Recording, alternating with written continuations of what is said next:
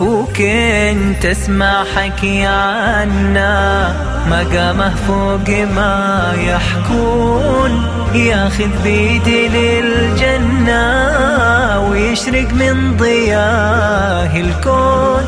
أرتل فيه واتغنى وكل مرة يفيض الشون، كتاب الله وما غيره رسم دربي بكل وضوح، كتاب الله.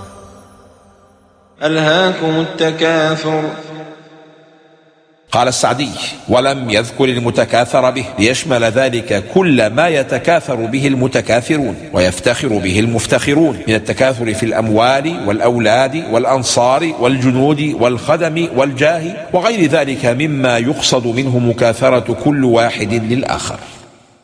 قال علي بن أبي طالب رضي الله عنه: ما زلنا نشك في عذاب القبر حتى نزلت ألهاكم التكاثر. قال رسول الله صلى الله عليه وسلم: لو أن لابن آدم واديا من ذهب أحب أن يكون له واديان ولن يملأ فاه إلا التراب ويتوب الله على من تاب. قال أبي: كنا نرى هذا من القرآن حتى نزلت ألهاكم التكاثر.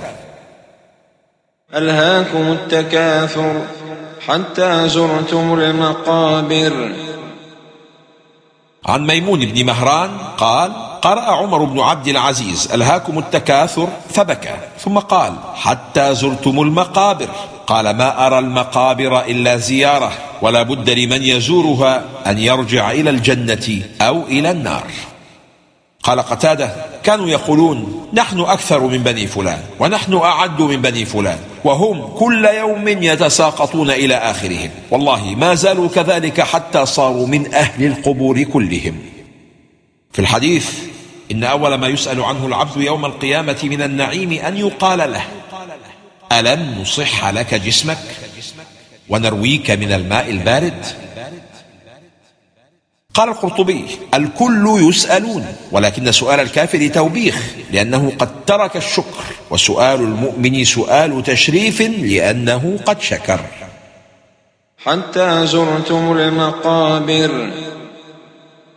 الناس في الدنيا عابر سبيل، ثم ينتقلون منها إلى زيارة القبور، ثم ينتقلون من القبور إلى المستقر النهائي في دار السعير أو دار الحبور، فهي 3 مراحل يمر بها كل عبد. الحياة الدنيا كعابر سبيل، حياة البرزخ كزائر إلى يوم البعث، موقف يوم القيامة إلى الجنة أو النار.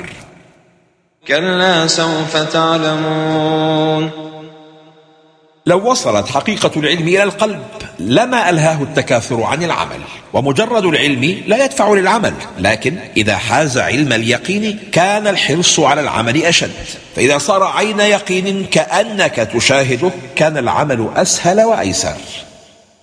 كلا سوف تعلمون ثم كلا سوف تعلمون.